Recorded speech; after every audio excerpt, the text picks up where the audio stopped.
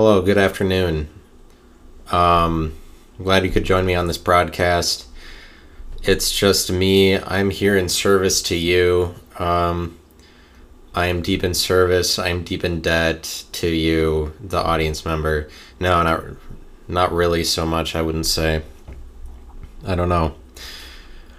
That I feel indebted to the audience? Don't ask me that question. Please don't ask me that. It's a trying time. Do I feel indebted to the people to whom I speak? That's food for thought. Just give it your all of food for thought. Give it your best food for thought. Give your food for thought abundantly. Did you guys release your inhibitions, feel the rain on your skin yet today? Because if not, there's probably still time. Unless this is like before midnight. You like to listen to my podcast at 11:59 p.m. with a couple of shots of Jack Daniels.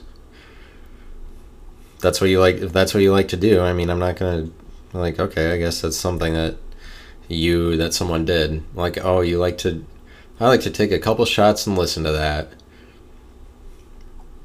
That's beyond me. I don't have an answer for what way. I don't even listen to anybody else's podcast. That's something I admit.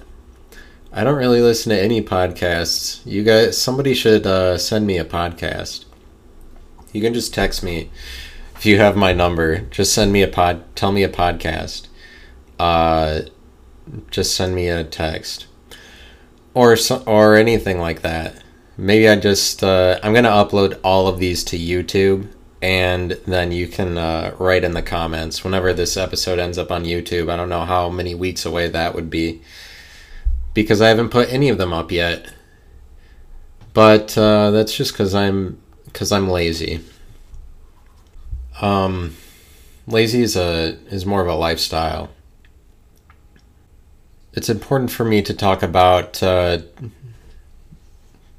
current events, as it is important for everybody.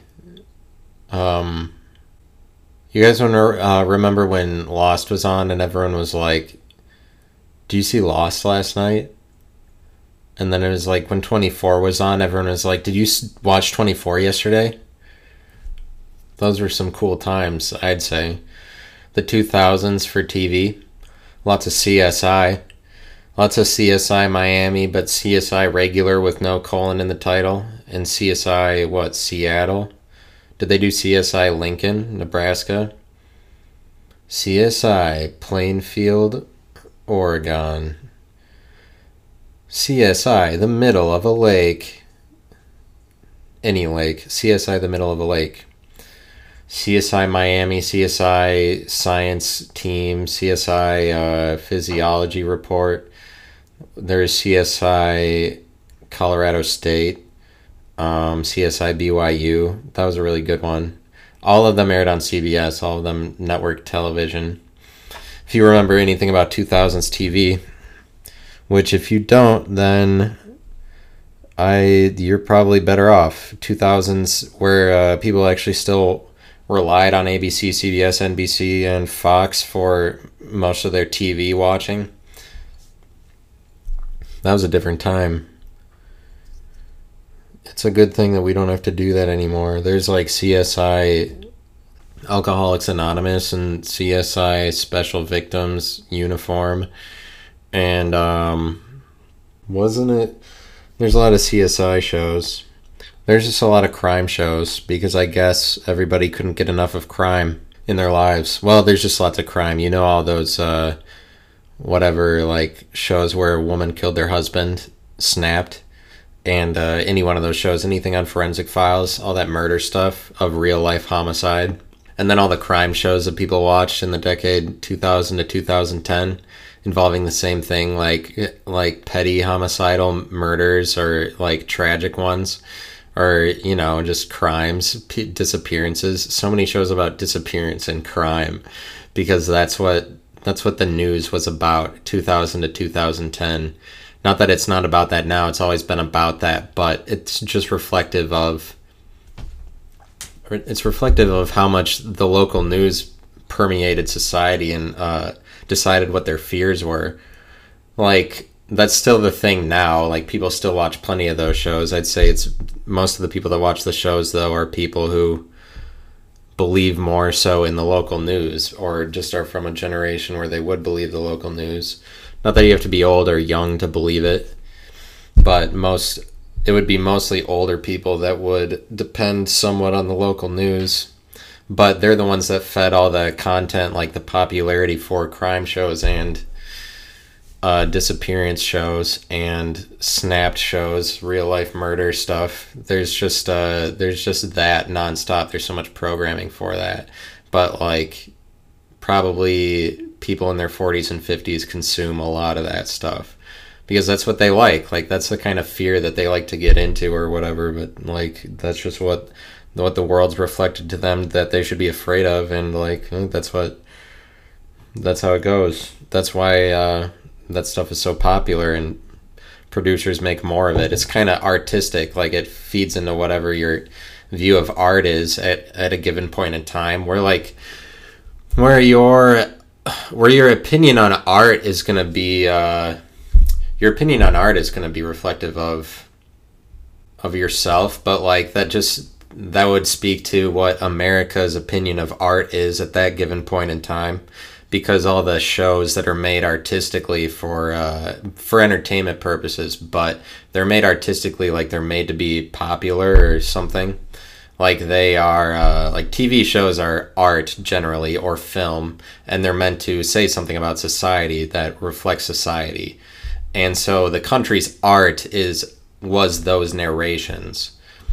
The country's art was those narrations at that time, like 2000 to 2015 especially, just whatever decade or period of time you'd associate the strongest with crime shows and vanishing shows and stuff like that. That's just reflective of the art of the time. That's their artistic view, is they find value and meaning in a disappearance. Would an old, like a generation above mine, generally speaking, or just people who consume lots of local news and do it just to hear about the homicides and that kind of thing. I mean, that's part of why you listen to it. You want to hear these mysterious things, but you would say that it's more you're looking for some sort of enjoyment out of it when you also factor in how widespread the crime show and vanishing show channels are, like how widespread that programming is, that it appeals to an older generation, but a generation that's more likely to consume local news, where it's local news just composed of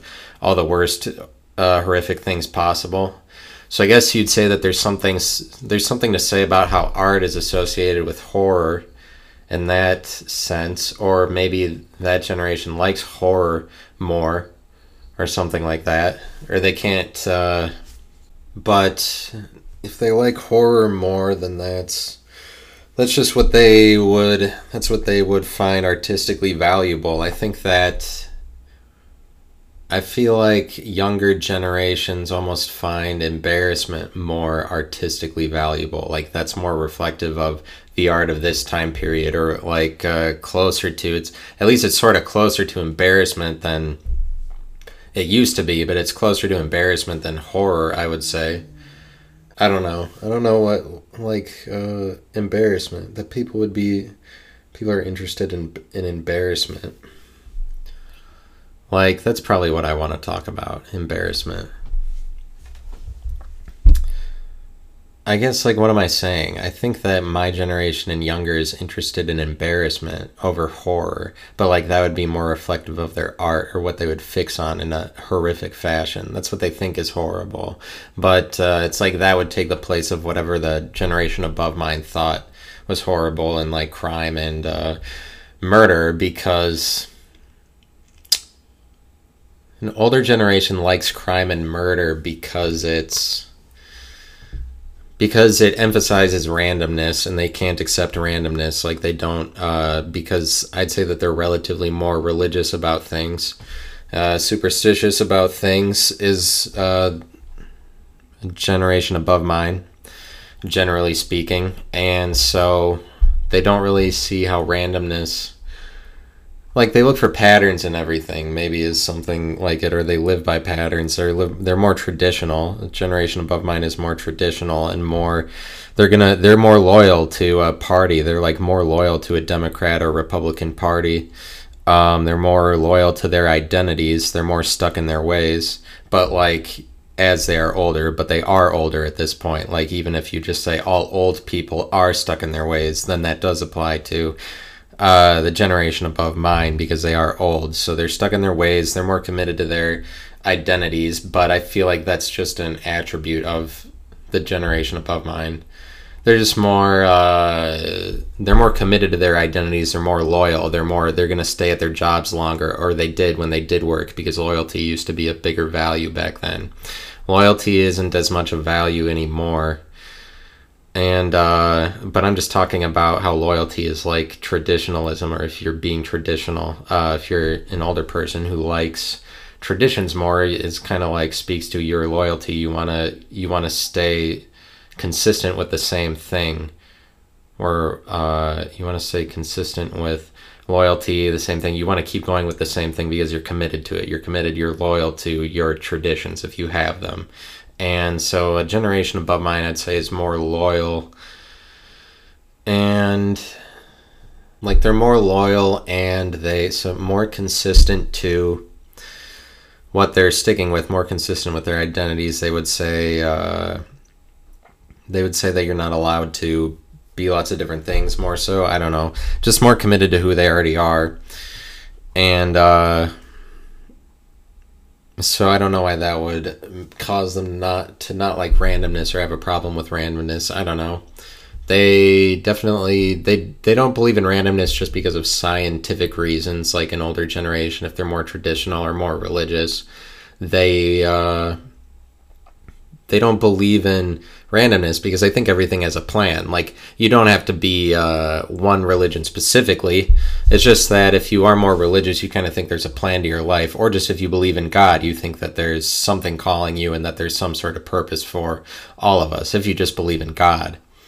And but that would cause you to have a problem with randomness if you think that everything has a plan. And so that's why you would feast on randomness as an older generation, because it's like antithetical to your character. But that's like what's horrific for you is murder and death and randomness that happens in the world, like, because you can't accept that, thinking that everything has a plan, or like giving value to all these people, or like seeing yourself as loyal to people more so, or strangers, like putting value in a person enough to just be really shocked by disappearance. Or you just like don't accept that people do that. You don't accept that level of negativity in other people, would also as a result of you being religious. Like, you don't accept that level of negativity. It's harder to wrap your brain around that people are that awful, because you kind of attribute everybody some level of like, well, they are good eternally, they are good anyway, like, but they'll make mistakes, but everybody is good. Like, you kind of,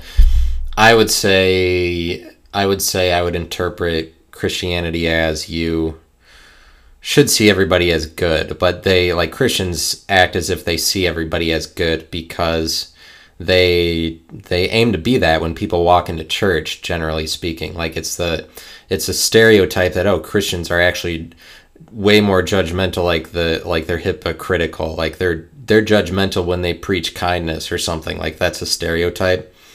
But it's not, it's pretty false, because it's actually the case that at Christian churches, they want you there all the time. Like, if you walk in, they do want you to stay. They want their church to get bigger. They want you there. But the thing is, they'll always accept you. They'll always accept you no matter what. But that's a part of them thinking that everybody is good. You don't, like, as a Christian church, you take in anybody because you're like, oh, everybody's good. It's like you're not like, at least once they're in the church, then you can shit on them, probably, once they've been there long enough. But if somebody comes to the door, then like, you let them in.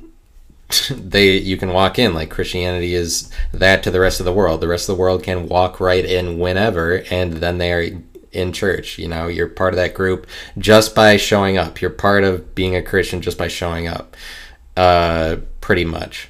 So it's open to anybody. So Christians kind of assume anybody to be good. They assume as many people to be good as they would allow in the church. And I'd say, generally speaking, most churches just open their doors to anybody. Like, it's not that they don't turn people away. Only if they're like really, really conservative do they put bad vibes towards the people that walk in, but still anybody can walk in, you know?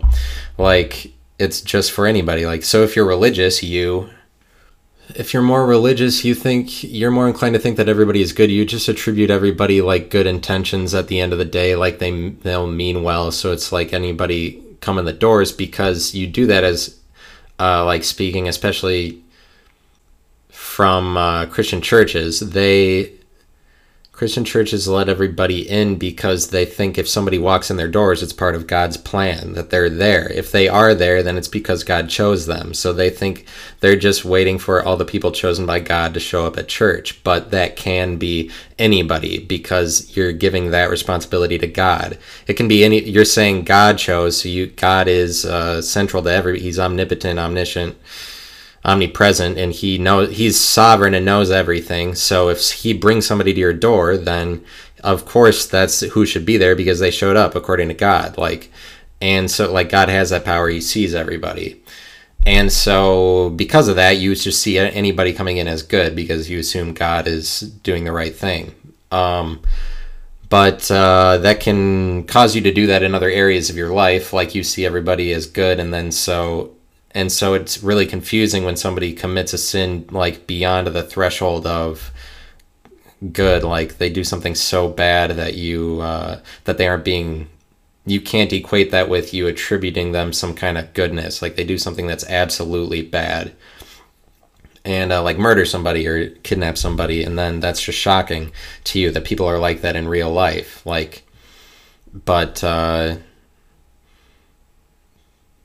Yeah, so like that, it's I'm just saying that if you think everybody is good, you don't allow people to be bad. Like, people are bad, not just people out in the world, but also people in the Christian church. Like, everybody is bad. They have some amount of bad in them, and it's just some people are at the high end of scale of bad, some people are at the high end scale of good. It's not like majority good. I'd say it's half bad, half good. Is probably closer to the thing, because bad qualities just happen. Like, people are angry, people contain bad qualities, and if you don't let yourself have bad qualities, they just frustrate you behind the scenes or something. They just make you angry. Like, people have bad qualities, and so some people are at the high end and then they murder somebody. But I'm just saying it's more difficult to get to the point where you accept that people have absolutely bad qualities if you do think most people are good already. But it's hard for you to accept randomness because randomness is just, there is no God if it's true that people are dying randomly, and that's what it looks like when all these murders are just of regular people, and everybody that dies is like just a loving husband, that a great pillar of the community, that everybody is so shocked that they died, or so shocked as a serial killer. Like, regular people are always the serial killers. And it makes for a lot of horrifying storylines when you're already confused by randomness, because that would be like out of bounds of what you think is even possible. Is why it would be why it would be so interesting to consume that kind of content. But I guess that's kind of what ends up being popular, is stuff that is outside of the bounds of what you think is possible. But like that you make a popular work of art, like a popular TV show or something, it's something that people didn't realize was possible beforehand. It's some innovation on what used to exist that is innovative in a way that people like, or maybe it's just really innovative, and then therefore it's just like a blast of energy from somewhere else that you hadn't thought of before. But like, if you make a new movie that's just sort of an accumulation of previous movies that the director was using as points of reference to bring together to make the new movie, like any movie that's made is just composite of characteristics of other movies generally, because whatever director made that movie grew up watching a certain set of movies that influenced him. He has to know what a movie is. And so whatever movies the directors grew up watching, like whatever the set of them is going to strongly influence their opinion on what a movie is supposed to be, besides just what their characteristics are, but as people. So like if you make a work of art, you're trying to make something that's popular, but it kind of depends on your motivation. I think ultimately you kind of want to make something that's popular. It's just that there's a lot of people that would rather you would rather make something really of strong artistic value, but a lot of times those things rise to the top or are what's standing when you look back 30 years later is like the thing you still remember. Like the stuff that has the strongest artistic value is already the stuff that's most remembered anyway, like is more popular long term. Like, so would you call that, would you call its longevity to be the same as its popularity? I'm just really interested in popularity. Like, would you call something's longevity the same as its popularity? Longevity, popularity. Well, popularity can just refer to any period of time, but longevity is always a long period of time. So it's like, it's not the same thing. Like, popularity kind of encompasses longevity, I feel like, because you'd still say something that lasted 40 years was really popular, wouldn't you? Wouldn't you say Pink Floyd was really popular, even though they weren't the most popular at the time? Or were they the most popular? Were they always the most popular? But if they were always the most popular, if they're the most popular from the beginning, Pink Floyd, but then even 30 years later, people say they're the best band ever, or at least one of the best ever, then like that really showcases their popularity in more than one way. But I feel like they got sort of popular by the 80s, probably. They probably got at least really, but it's just a matter of were they really popular when they were making things. I think that that's true too. It's just that like there's a lot of good music at the time.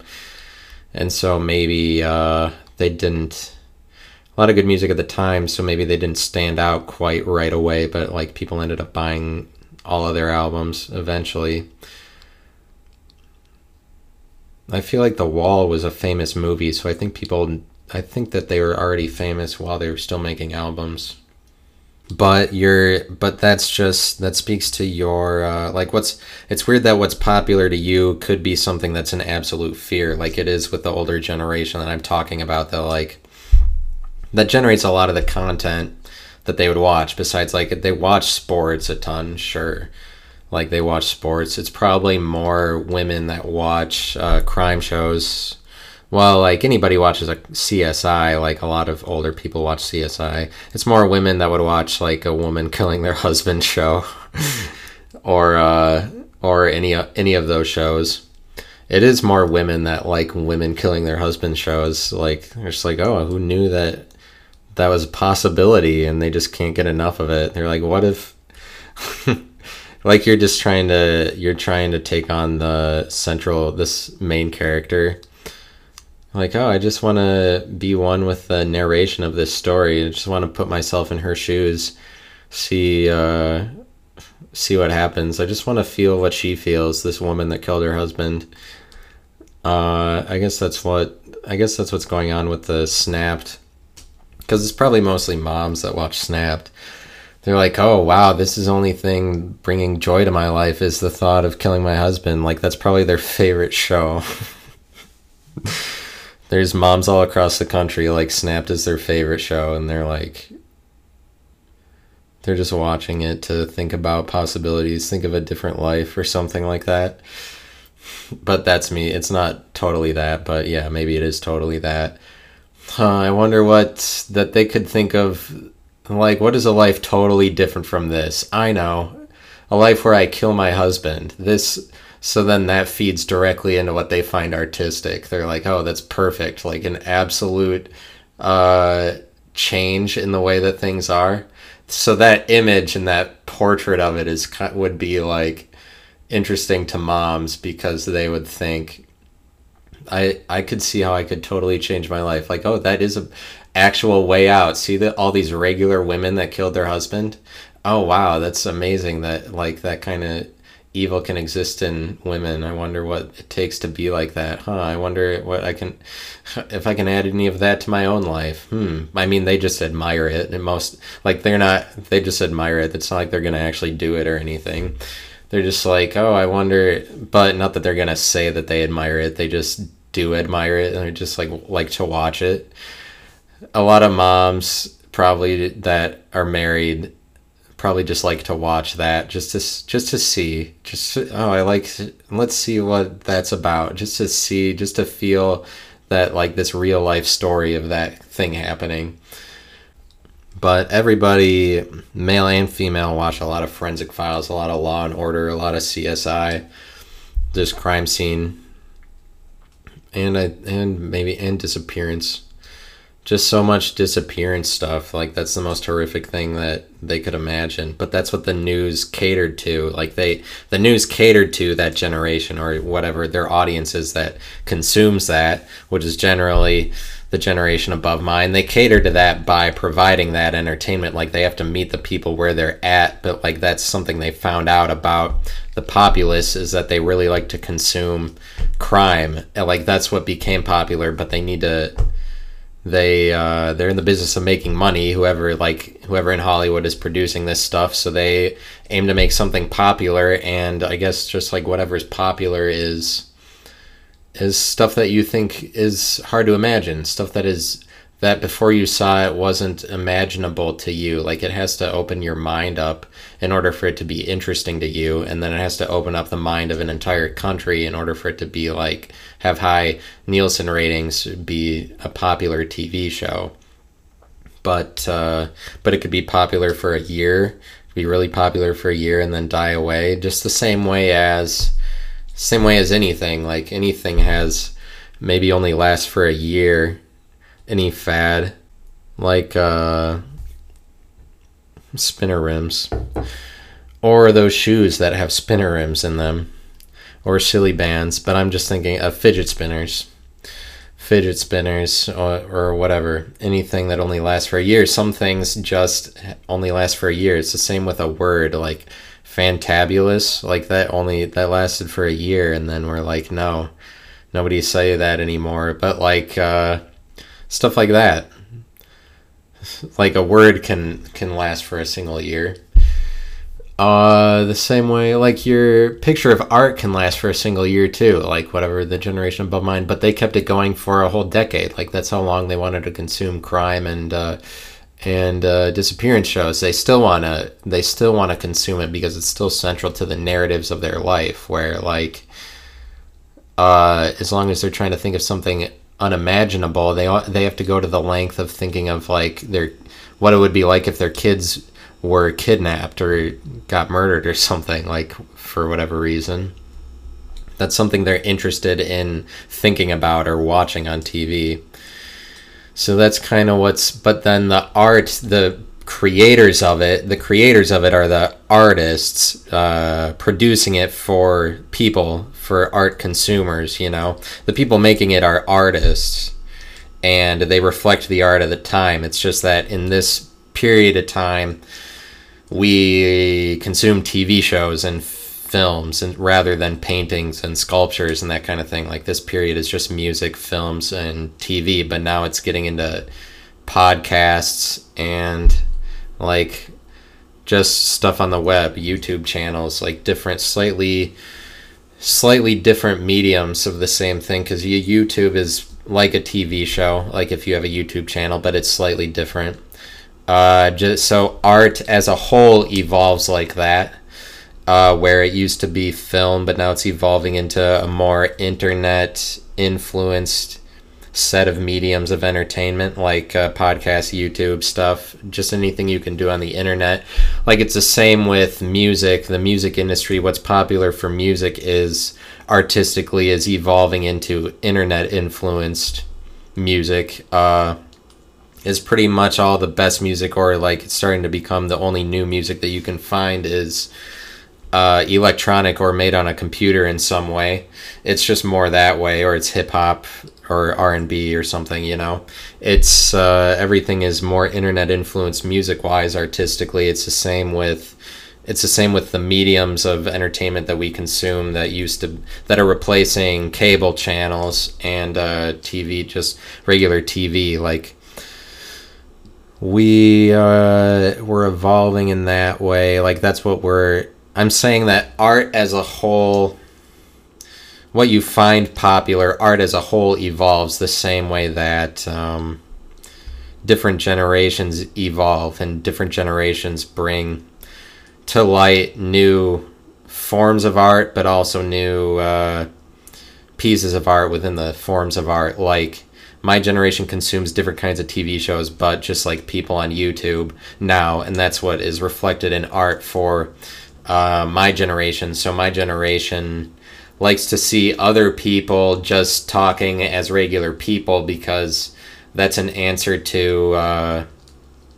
all the drama and sensationalism and the content that we had to watch growing up, or that we were subjected to from the generation above us, like content that we wouldn't have liked because it's relatively false in these areas. And so, like, my generation has evolved to say that we want a different kind of truth, rather than what we saw as like false in whatever was consumed by the generation above mine, like the false narratives and agendas in local news, or just in the TV shows themselves.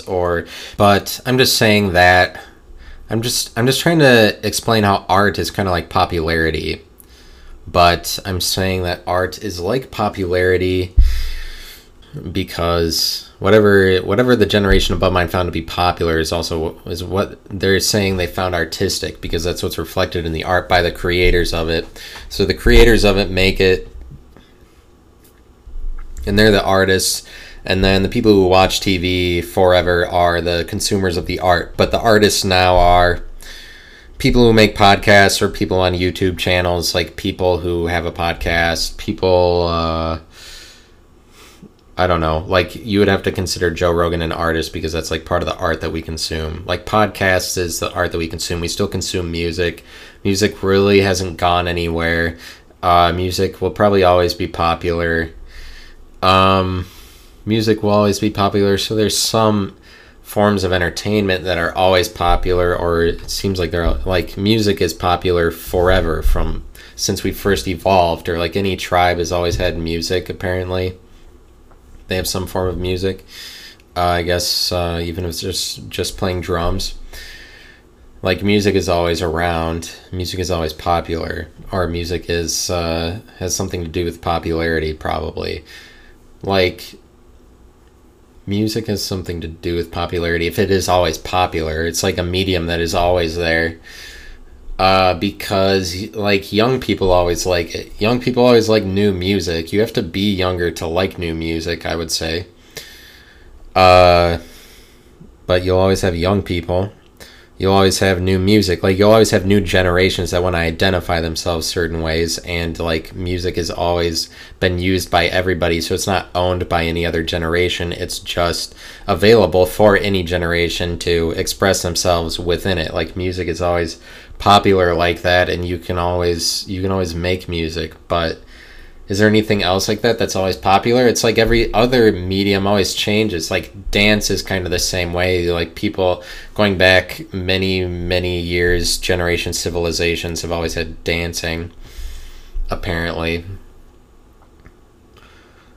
But dancing isn't as universal. I mean, dancing isn't as popular as music, as listening to music. Listening to music is done a lot more. But I guess I was saying that it's like the genre that was most popular for the older generation to consume was horror, and then it kind of has transitioned into embarrassment or something like that. My generation and younger, just that they like to, just that everybody likes Michael Scott, and Michael Scott routinely embarrasses himself. Like, Michael Scott routinely makes an ass of himself is what people like about it. Because they like the idea, with Michael Scott, people like the idea that, from The Office, the main character played by Steve Carell. People like the idea of Steve Carell, of Michael Scott, fucking up, like doing the most embarrassing thing possible, but that's how they wrote the character. They wrote him to do the most embarrassing things in all these situations, like at Diwali, like an Indian celebration, a holiday over in India that they celebrate for Hinduism. Like, he goes there and is disrespectful to the culture, but he proposes to his girlfriend at a Diwali, at a celebration of a holiday for an entirely different culture and country, where everybody that's attending is from the other country. And he proposes to his girlfriend and she says no. And like, that's it's just, a lot of the episodes are like that. He just does the most embarrassing thing possible that you could imagine, but he's just written to do that so that you can feed off of his embarrassment. And like, I think my generation likes that a lot because embarrassment is more a cardinal sin, or it's been, or like, we came to believe that maybe through TV shows or something, like maybe through the entertainment we consumed growing up. Like, we ended up thinking that embarrassment is a big deal, because I feel like my generation is relatively more embarrassed than the generation above mine, but maybe every generation is embarrassed the same. I don't know. Like, but we really like Michael Scott because he does the most unimaginable social actions. Like, he does stuff that you are really, really not supposed to do socially. So it's not so much embarrassment as it is like social awkwardness. That's a cardinal sin, and maybe social awkwardness just wasn't a cardinal sin to the generation above mine, but to my generation, like, awkwardness is evil. It's like, we don't like awkwardness at all. We don't like people who are awkward. Or people that cause you to cringe. It's like it's that principle. That's what I'm talking about. Cringing or awkwardness, like, that's the worst thing possible. That's why people make so much about cringe, and why we consume so much cringe content, or why we make so much out of celebrities doing things that make you cringe. Or it's just everybody, like PewDiePie has built most of his empire just on cringe videos, like, or not most of it, but he used to play video games. But he's done lots of those. He does a lot of cringe videos, memes. Like, he does mostly memes. He does meme review videos. But memes are kind of like that we make fun of people that should be embarrassed about things, or just like we like to shit on people for them trying to be something. Like, that reflects some sort of relationship to embarrassment where you want to defeat it, like that we make a meme out of anybody who is sort of out of place or sort of awkward, or like did something funny or memorable. Like, I guess that's why you call it a meme, or that's probably related as a MEM, because it is something that's memorable. Like, it's a fitting term for that, because a meme is something that's memorable enough that you want to make a meme out of it. But in this day and age, anything that becomes memorable pop culture wise for a number of days is something you make a meme out of. So a meme is just kind of like a reflection. It's kind of like headlines for what was popular. It's modern day headlines are memes, just regular headlines that you don't have to read further into. They're just storylines, but storylines that are better than mainstream media storylines or any media outlet storylines, because they're storylines that are just central to pop culture, that are a storyline through it. That is, like, historically what would be remembered is one of the most popular memes or something. That's what people would remember in something. It's just it's a memorable thing to. It was a memorable event if there are a lot of memes made out of it, or you're a memorable person or did something memorable. Like, and you can be memorable for a long time and hence continually generate memes. Like, it's probably a good thing if memes are being made about you. Like, you probably did something right, you know? But you probably did something right, but you also had to sacrifice. You probably had to put yourself in a position where you might look stupid, because memes are about making fun of people's stupidity or awkwardness or mistakes that they made too.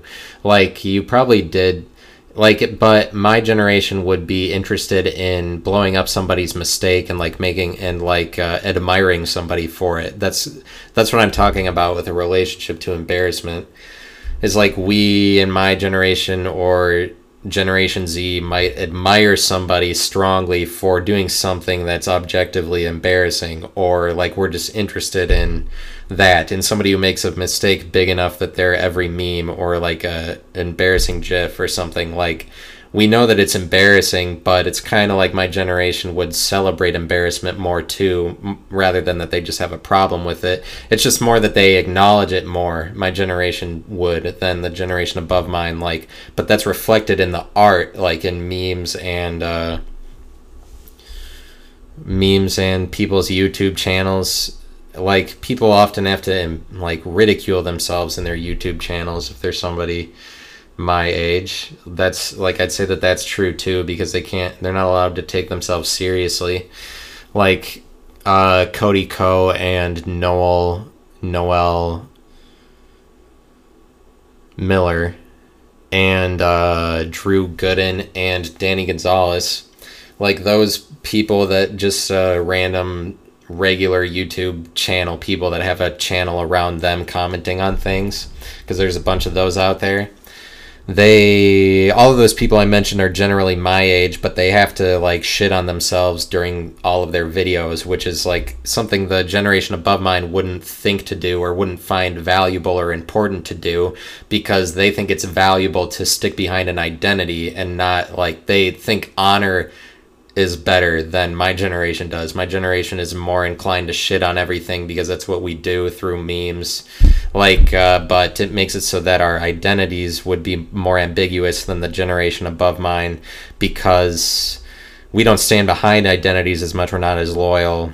We're not stuck with the same job for as long. We like to try new things, but the internet has made it like our comprehension of the internet has brought to light lots of different viewpoints, you know, just that my generation is more built on consuming lots of different comedy content on YouTube growing up, or just lots of like YouTube makes it so that you can consume any content from any place in the world. And so like a stronger comprehension of YouTube in a younger generation would cause them to be reflecting their art in lots of different places, rather than that they have specific things that they see their art in. Like popularity for my generation too is more ambiguous. Like it's spread out across all kinds of different vloggers and YouTube channel people or podcasters or different, like any show on Netflix. Like whatever is popular is way more widespread because of the availability of so many different kinds of entertainment for my generation. And so the popularity itself is more ambiguous. You don't know what is popular, whereas with a generation above mine, you would know what was popular because everybody connected through the same cable shows, because they were limited to that medium of entertainment for the most part. Like cable TV shows, everybody watched Cheers and MASH, but we don't do that anymore. So like we don't, in the same way that my generation has less strong an identity, or that they would revere a music in a band or a TV show. Like my generation doesn't revere a TV show as much. They shit on it with a meme because the availability of all forms of entertainment, like of every movie that's ever been made, or listening to every song, has just made it so that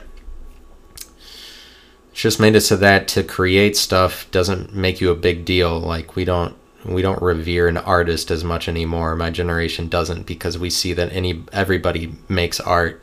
You know, our art is so widespread, we don't care about uniting ourselves behind any one of them, because there's so much variance among many different forms of art. So we don't unite ourselves behind an identity, really.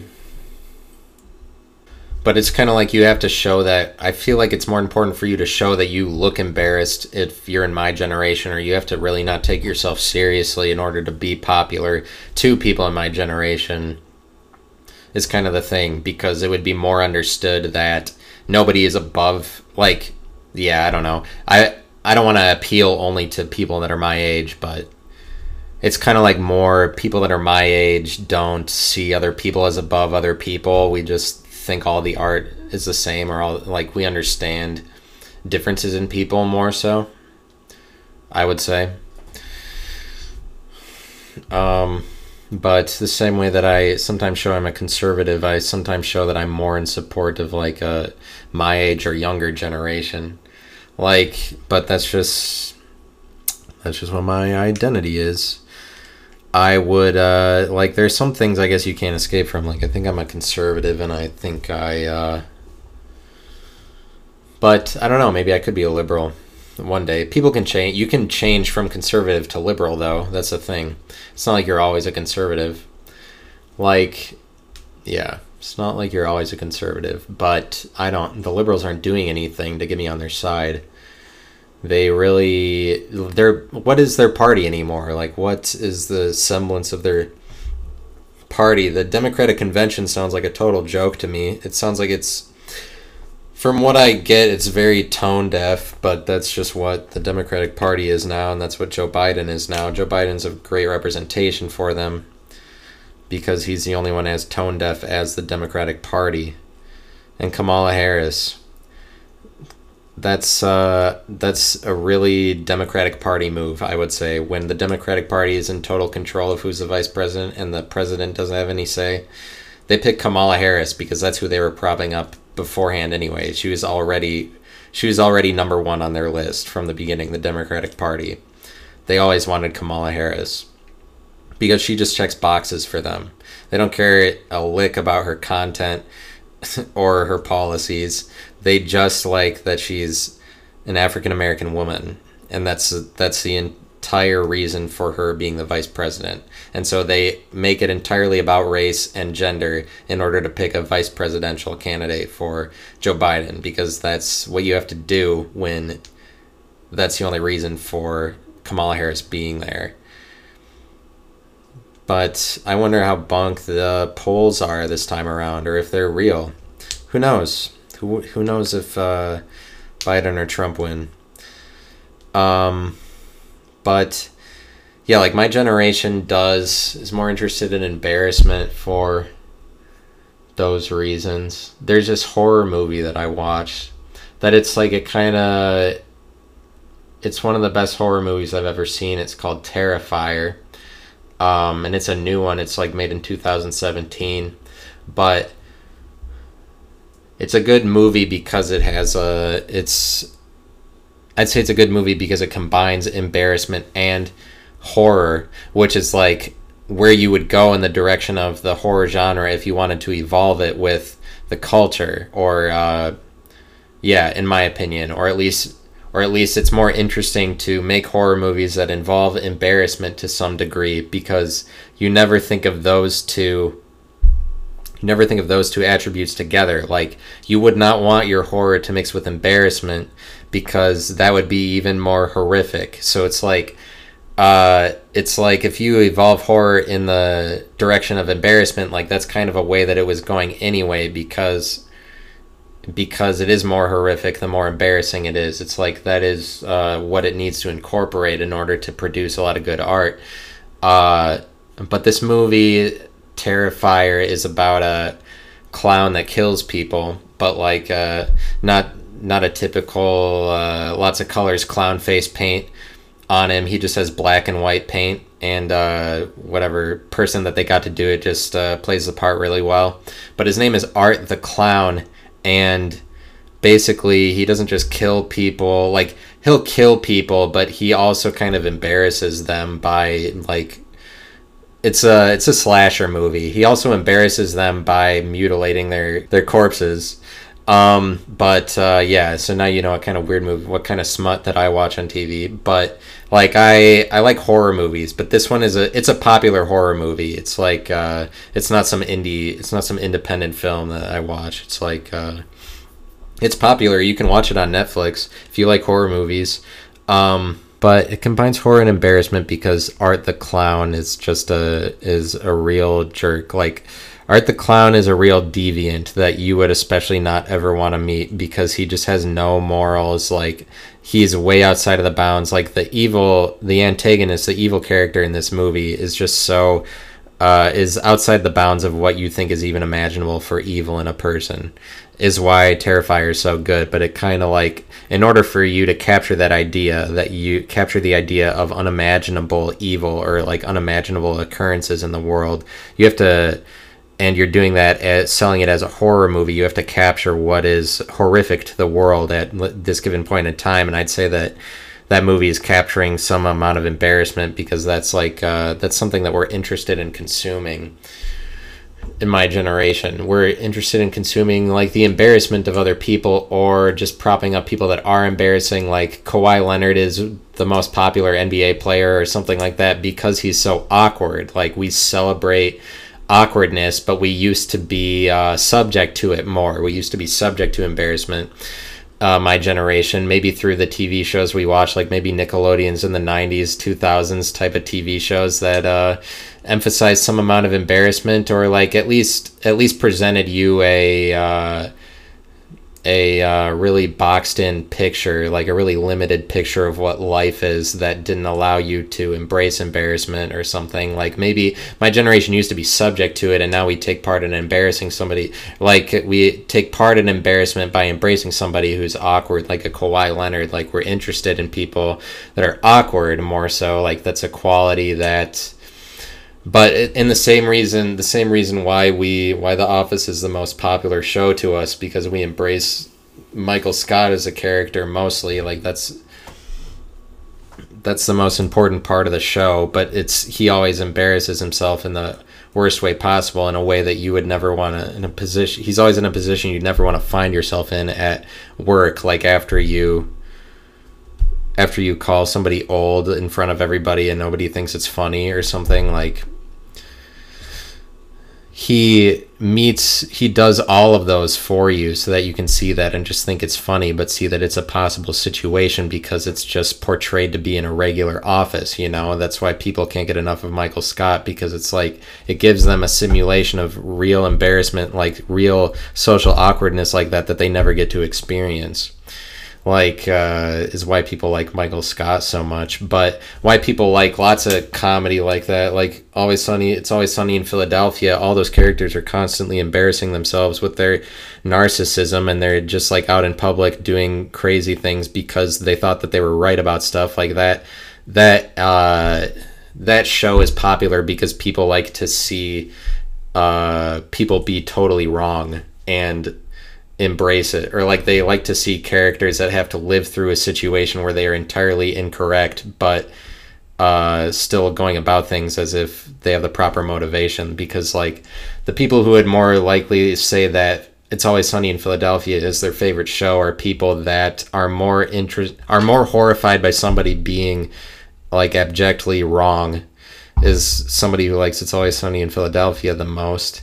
Because they're horrified by they're horrified by being entirely wrong, you know? And they like to see themselves in something like that.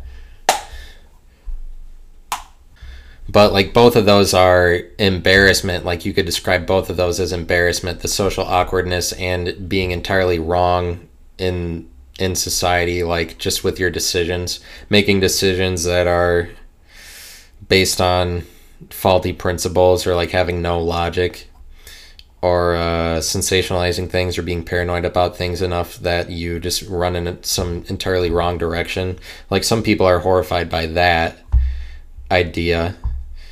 And I don't know, Parks and Recreation, I don't know what you find horrifying about it, but that's just like a group of people that are really modest. Parks and Recreation, let me see if I can fit that in with this embarrassment narrative that I'm slinging for you. Like, Parks and Recreation is about the modesty of a group of people. Like, they're trying to make it work. They're really kind-hearted. Like, they have all the right motivations. The group of people that works in the Pawnee government, whatever, the Parks and Recreation department. It's just that they have these flaws that, like, the rest of the world would typically see as a flaw. Like, Ron Swanson being a gun nut, and being a libertarian or whatever, and like not liking the government. Like other people would see that as a flaw, but they paint him as like really kind-hearted, like he has all the right motivations even though he's a conservative or whatever. And so that's kind of a new picture that people don't always get to see. And like it kind of paints a picture of modesty and kind-heartedness within government that people don't understand, you know, like that people don't ever see in real life. So it kind of presents a world that is foreign to them, just Parks and Recreation, because it's about a department in the government that really cares, but like it also emphasizes the problems in government too, that the department that does care just is hindered by all these regulations. And then when she gets elected to city council, then she gets deposed from city council because she's like the only one that wanted to get the city on track, but that just didn't jive with a government headed in the opposite direction of her, but like a city influenced by the media. Like the city got on her and voted her out, but that's just because of the publicity surrounding her was false. So it's like it's a critique on government and media, but that you would like find genuine people that want to do the right thing in a government department is a foreign idea to people, so they like that. So I guess that one's just kind of different, or at least I don't know how I'd say that that's like Embarrassment. It's probably not. Like there's lots of different art forms that are being reflected today. Lots of different kinds of art. But yeah, it's just like horror and embarrassment. But like Embarrassment is kind of a new take on horror, the same way that horror is like related to comedy a little bit, like the same way that you'd relate horror to comedy. But I'd say that Tim and Eric, if you know who they are, they make a lot of Adult Swim shows. They're kind of more like somebody in my generation would be more interested in their comedy, but most people in my generation know who they are. Like Tim and Eric definitely capitalize off of the bridge between horror and comedy.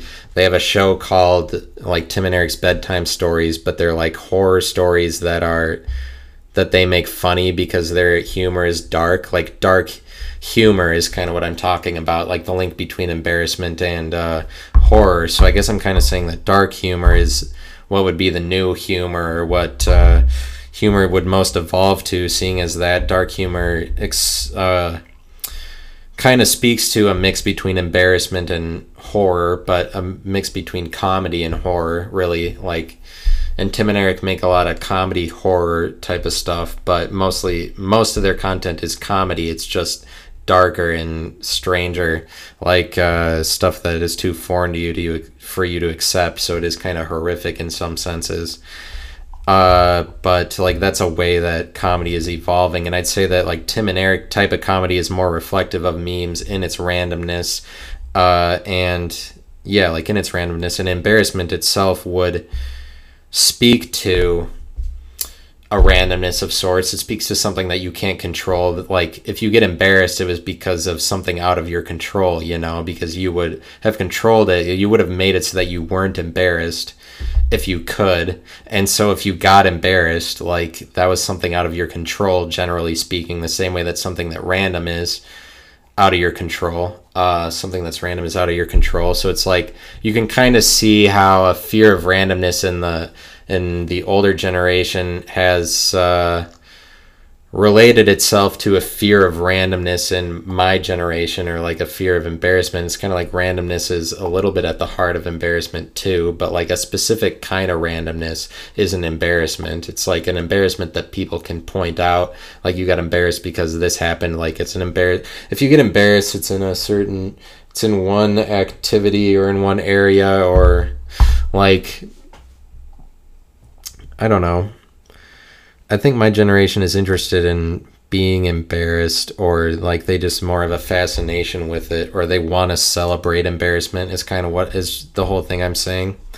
Like they want to celebrate embarrassment because they don't want to be subject to it, but it's like I feel like freedom. You get freedom from not feeling subject to embarrassment. So maybe it's like the generation above mine is always inherently subject to embarrassment, and it's only at this point that we as a society have realized, have been able to define embarrassment to be a certain set of things that we're like approaching it now. Like I feel like my generation acknowledges and approaches embarrassment more than the generation above mine, and so therefore it's like one of the motifs central to my generation that they approach and have to conquer. Like it's like a central villain to us or something, is the ability to celebrate embarrassment, because I feel like a lot of people my age, maybe just my age or younger, they just they aim to celebrate embarrassment in some way so as to say that they are victorious over it. But like but people would only feel that way because embarrassment maybe has been presented to us more. It's just like something we have a greater comprehension of. It's like, I'm just saying my generation comprehends embarrassment better, and so therefore it's more a part of our lives, not so much that it's like the main thing or like the artistic. It's not like the artistic thing. I mean, the same way that it's not like the only art in the older generation was for horror or like crime scene shows. I'm just saying that was just an important part of it, an integral part of it. The same way embarrassment is an integral part of the content that my generation consumes, but it's just because we comprehend it more and more interested in it or something like that. But thanks for listening. And then like I told you before, I'm just going to cut out these podcasts now, and I'm going to put my next thing I got to do is put these episodes on YouTube. I think I'm just going to use the YouTube channel I already have because I have some subscribers on there, and that'll be easier. And I got to just put all those on there and, just not try to do lots of things with it at one time. But yes, thanks for listening.